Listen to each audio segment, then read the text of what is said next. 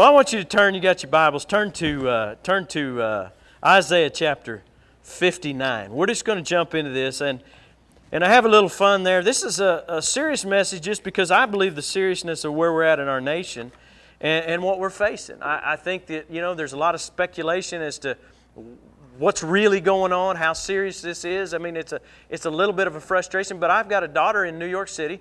I've got another daughter, my wife and I, we've got another daughter in Boulder, and so there's a level. We've got, my brother lives in Los Angeles, my sister north of Seattle, my brother-in-law, one of my brother-in-laws in San Diego. So we got a pretty good perspective of what's going on in the rest of the world.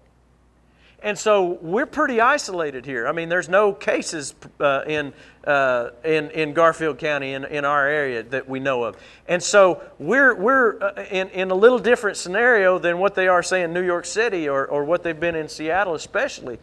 And then it just spreads on and on. But as I woke up this morning, the Lord initially sent me to, my first thought was this service. God, what are we going to do? How are we going to do this? What is your word? And so I went to Isaiah chapter 59. Now, after we set up this morning, we came up here and we set up, and after I was leaving and heading home, I had my radio on and I heard the governor, I believe it was the governor of New York. I missed the intro of who it was, but I believe it was the governor of New York State. And he was being interviewed, and he really brought a lot of balance to things and encouragement to things, and it wasn't all negative.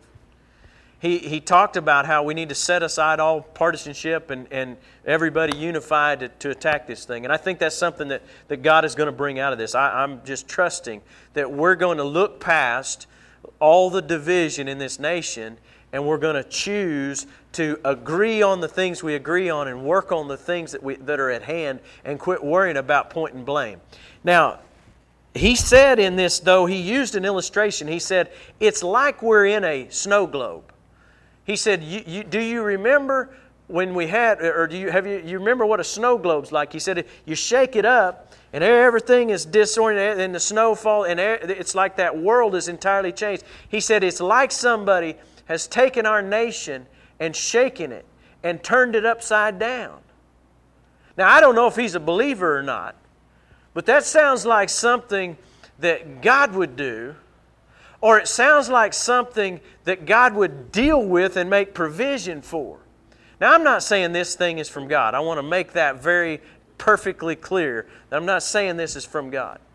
But in the midst of calamity, disaster, pestilence, plagues, the children of Israel being taken, there's all these scenarios. Where was God in all those? God continually came to a people who were willing to come to Him and who were willing to repent. And so I want to challenge you with this. See, it's a great time to turn to our Bible as a resource, as hope. See, because I titled this message, God is Enough. You see, when I think about God and I look throughout the Bible, this isn't a history book to me. It has history. It tells me history. But it is not a history book. It is an account. I don't even like to say the stories of the Bible. The accounts of the Bible. When I read about God doing those miracles, I don't care really if science can prove it or not. I hear the statement sometimes, well, that we're going to take a scientific approach. And it's like they're locking down that we're not going to trust God. But I believe God's getting and will get attention of people that are going to be so... And listen, this is not judgment or criticism, but if we're without God, we ought to look to, and I believe there's people who have run from God. People who have left the church, left the faith, set this aside, but know that we're raised knowing God, that are going to say, wait a minute, I'm going to come back to God.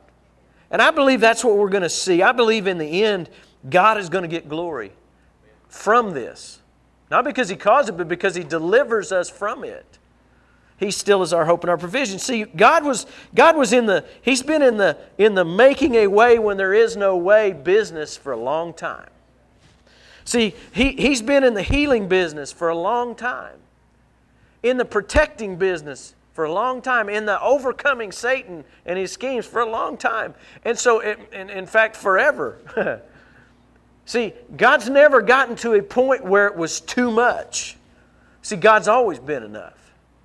And so that's our source of hope and strength. You know, it'd be great if they had a vaccine. But you know, if it's not this, it's something else. When are we going, and I think we do know that, but we as a nation turn to God instead of from God. Let's look at chapter 59, verse 1. Verse 1.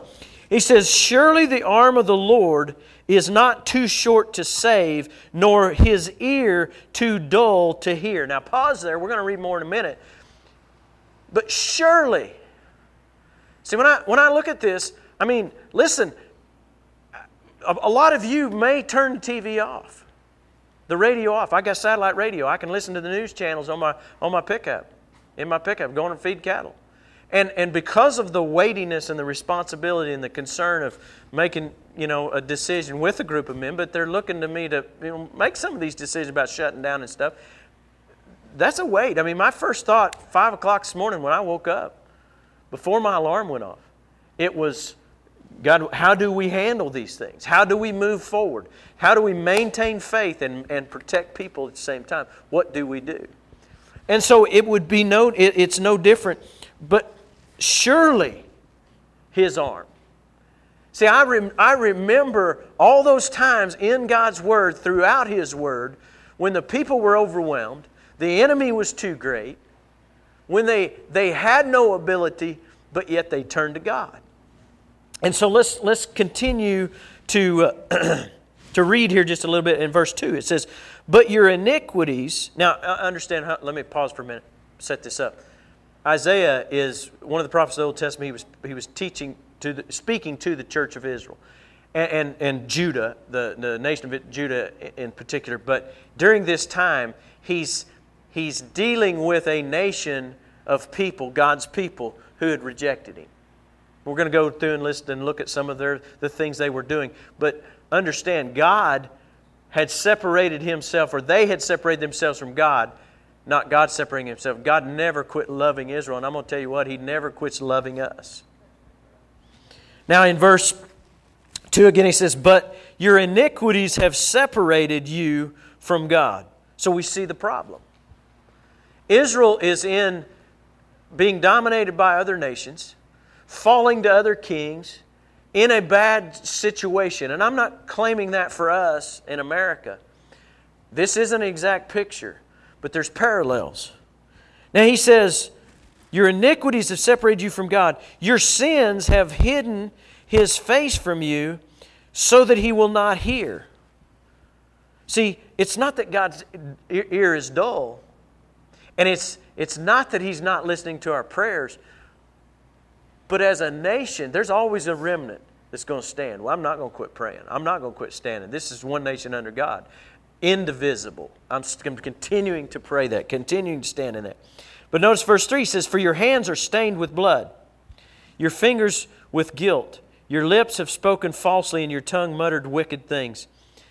No one calls for justice. No one pleads a case with integrity. They rely on empty arguments. They utter lies. They conceive troubles and give birth to evil. They hatch the eggs of vipers. They spin a spider's web.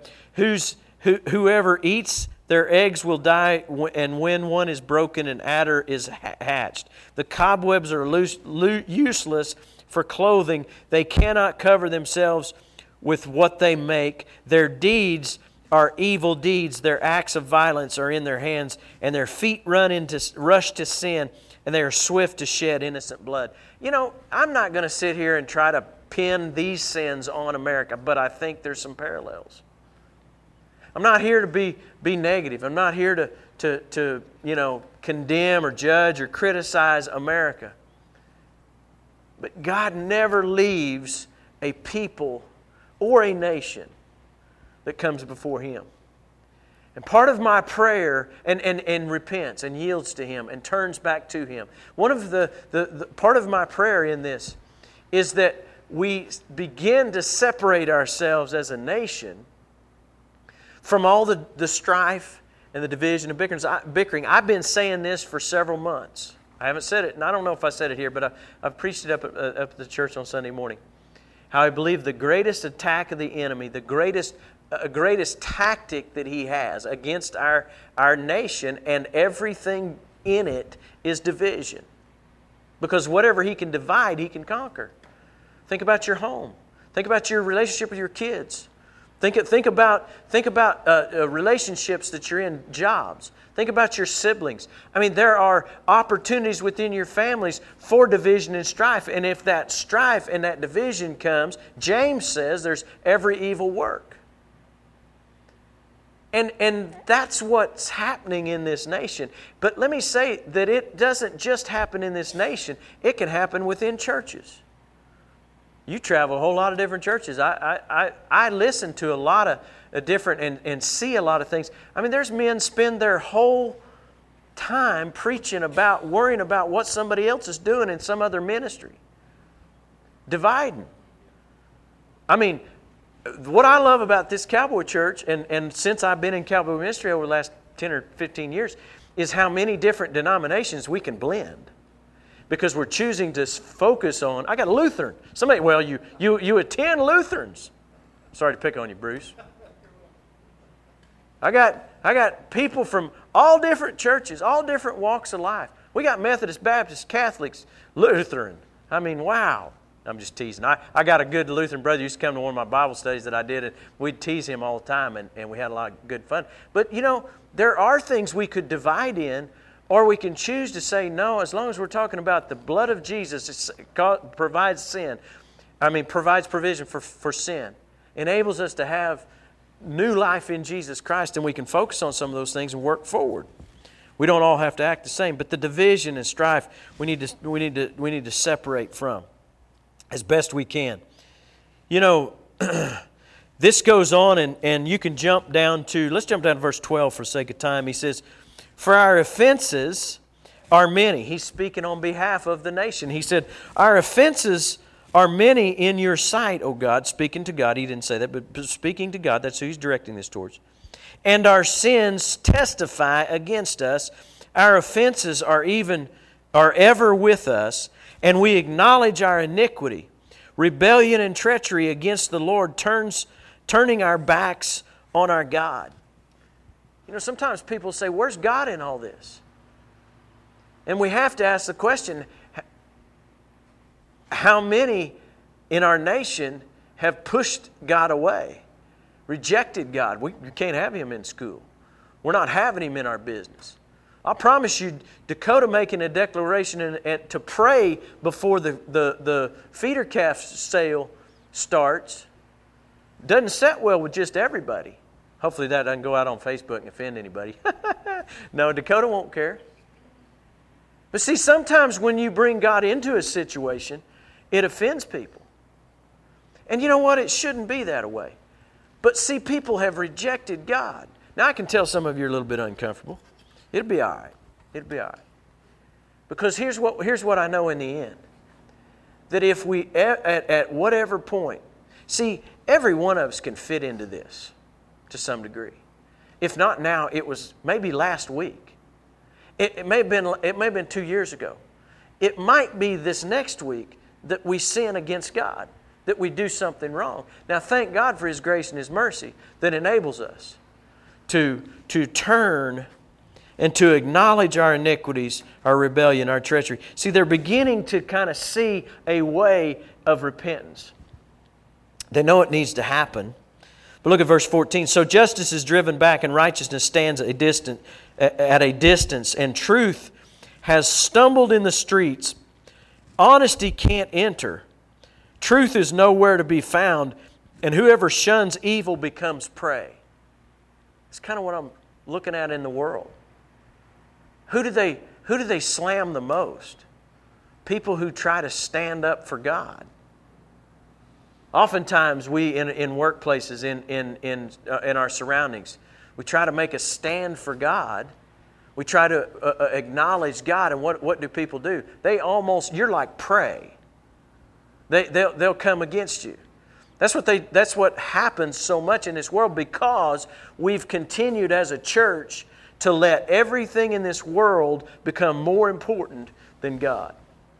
I know this isn't a whole lot of fun. I'm preaching the choir. You guys are out here. But you know what?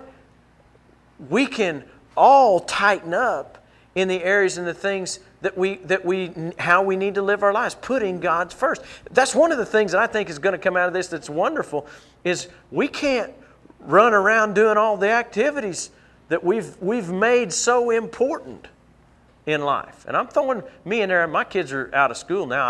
I don't run to 14 different ball games a week like I used to. But we've been there. We've done that. And I look back and I think, how much did we miss? I was always in church. But there were times my wife was taking our kids to ball games while I'm preaching. And what did I do? As soon as the sermon was over, I'd slip out as quick as I could and get to the tail end of the ball game. Sometimes see the fourth quarter. Sometimes I watched the game before I came. I always made church a priority, but there was that other activity, those other things that took such a high precedent. You know, it's just an opportunity. That's what this is I believe, is an opportunity for a reset. Man, what an opportunity to not be able to do some of the things. Think about how much money you can save. Woo, I think about we used to save up for a long time to get through basketball season. When we had 3 kids playing at one time. Concessions and gate money and gas and all that stuff. Man, it was a hit on our budget. And so we saved and planned. My wife did. Thank God I have such a wonderful, I tease her a lot, but boy, it was a blessing. She'd do that. Now let's go on here. Let's get to more fun stuff. All right? Everybody say amen to that. Now notice it says, look, and the Lord looked, and He was displeased that there was no justice. Now I find that interesting that Jesus wasn't, God, He wasn't railing on them about the sin as much as there was no justice, no provision for them. Notice what He says in verse 16. And He saw that there was no one. He was appalled that there was no one to intervene. So His own arm achieved salvation for Him, and His own righteousness sustained Him. Man, I tell you what, that's where we're at. See, God, He's setting up the prophecy for the Messiah. And He says, oh man, here comes provision. Here comes salvation. He put on righteousness as His breastplate and the helmet of salvation on His head. And He put on the garment of vengeance, and He wrapped Himself in zeal as in a cloak. And according to what they have done, so He will repay wrath to His who? Enemies. Those that are harming His or separating them from Him. And He goes on and He says, verse 19, from the west people will fear the name of the Lord, and from the rising of the sun they will revere His glory. Now we're going to read some more of that in just a minute, but I want to tell you, these were the verses that came to me at 5 o'clock this morning. And this is what I wanted to get to, and I hope the people on Facebook held in there. You didn't have a choice. See, I was going to call you out if you stood up and walked out. Now, y'all love this because it's truth. You love this because this is the situation we're in. And Lord, and this is the wonderful thing about the Lord is, in any of those situations, when we repent and turn to God, God will make provision. But notice it says, the people fear the name of the Lord from the rising of the sun, from the west, from California, from Seattle, from San Diego, the west, as far as the nation of the United States is concerned, from the west all the way to the east, New York City, South Carolina, Florida. See, that's what I'm praying for. That's what I want to see. That in the midst of turmoil and when man says, I don't have an answer. That's the other thing that they say. We can't do this. I've heard them. They're not crying out for God yet. But there's people They don't have a hope. They don't have a situation, an answer for this situation. And yet I believe that God is going to show up. And here's an idea of how God can show up. It says, "For He will come like a pent-up flood that the breath of the Lord drives along." Now, that's the NIV translation. I always learned that. I woke up having memorized it out of the King James, New King James. And it was, when the enemy comes in, like a flood, depending on where you put the punctuation. But here, they translate it, God is the flood. I don't care if you put the enemy as the flood, or but God is the ultimate flood. Here's the thing we know, is that in a situation, it's like I pray. It's funny, if you look back at the sermons over the last month, we didn't know this was coming. God did. I was preaching, who is God to you? Do you trust God? That's been the sermons the last 4 or 5 weeks. See, I believe you're a people who does trust God, who does believe in God. But see, we need a picture. I want to build a picture spiritually in your situation, in your life, that God is the flood that overwhelms. Isn't it interesting? That was a lot of spit. Flood. Glad y'all are way out there, see. That won't carry that distance, see, and I don't have the stuff anyway. But just had to have a little fun with that. But here's the thing. Oh, remember, we dealt with the God holding back the flood for the children of Israel to go across the Jordan into the Promised Land.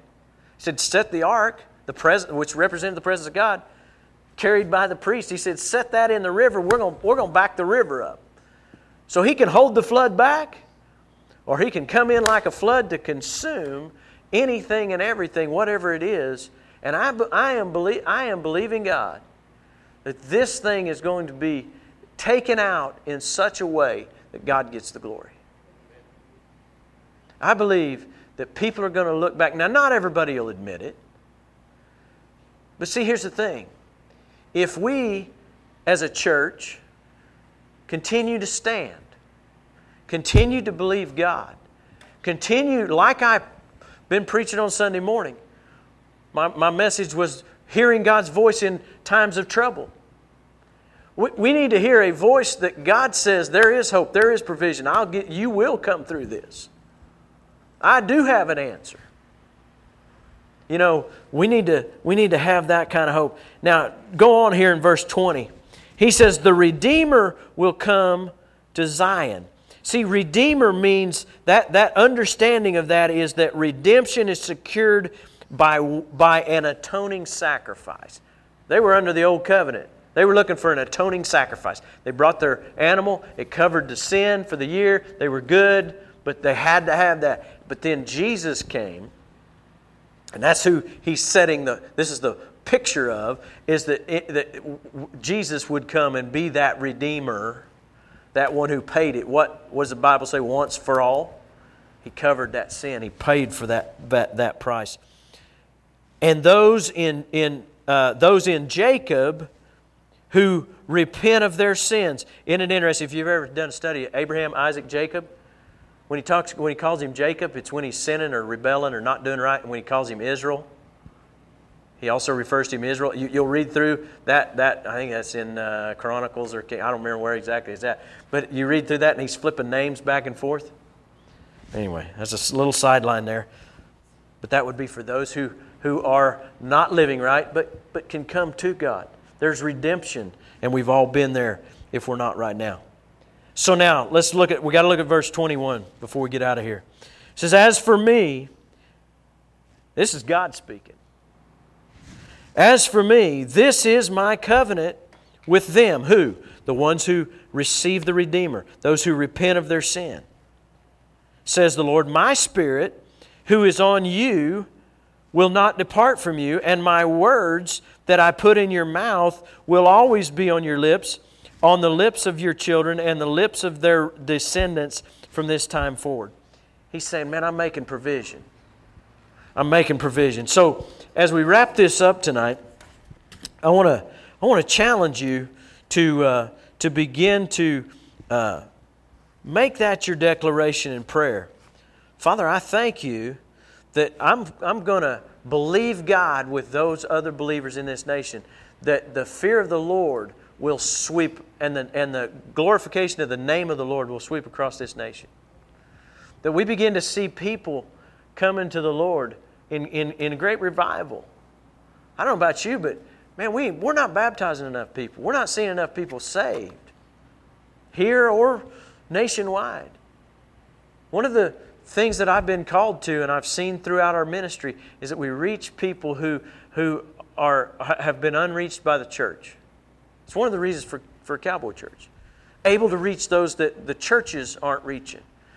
But another that we reach are those who've left God, or maybe don't feel like they can fit in a normal church setting.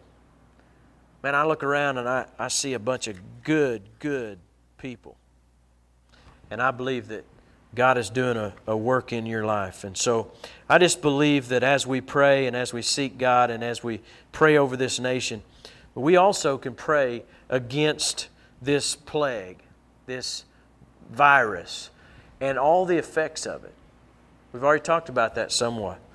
And so we want to do that, and I want to continue to stand, and I want to continue to pray. You know, one of the things that I think is very important when we get into those last few verses, and for those that are watching online, maybe those that'll see this message, and maybe you are one of those that's walked away from God or not real sure about your relationship with Jesus Christ. Man, I just say, you've got Facebook.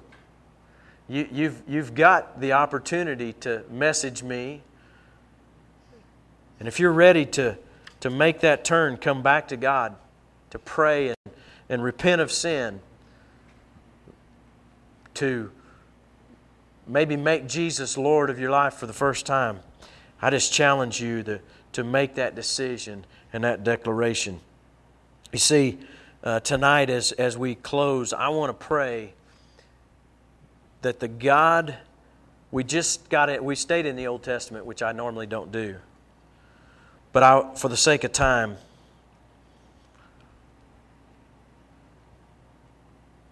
I'm going to turn to Mark chapter 9. I gotta close this. Sorry, not sorry. Mark chapter 9, and you guys can probably come and get ready to minister. Mark chapter 9.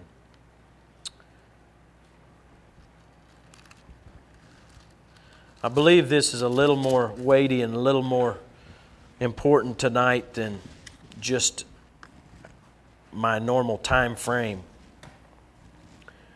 But there was a man who had his son that was demon-possessed, that was sick, ailing. And he brought him to Jesus. And he said in Mark chapter 9, verse 21, Jesus asked the boy's father, how long has he been like this? And from childhood, he answered, it is often he's thrown into the fire or water to kill him, talking about the spirit that the boy was possessed with. But the father says this, he says, but if you can do anything, take pity on us and help us. Jesus' response was, if you can. I love that, the way it's written in this Bible. I've never noticed that before, but it's got a question mark. He says, if you can?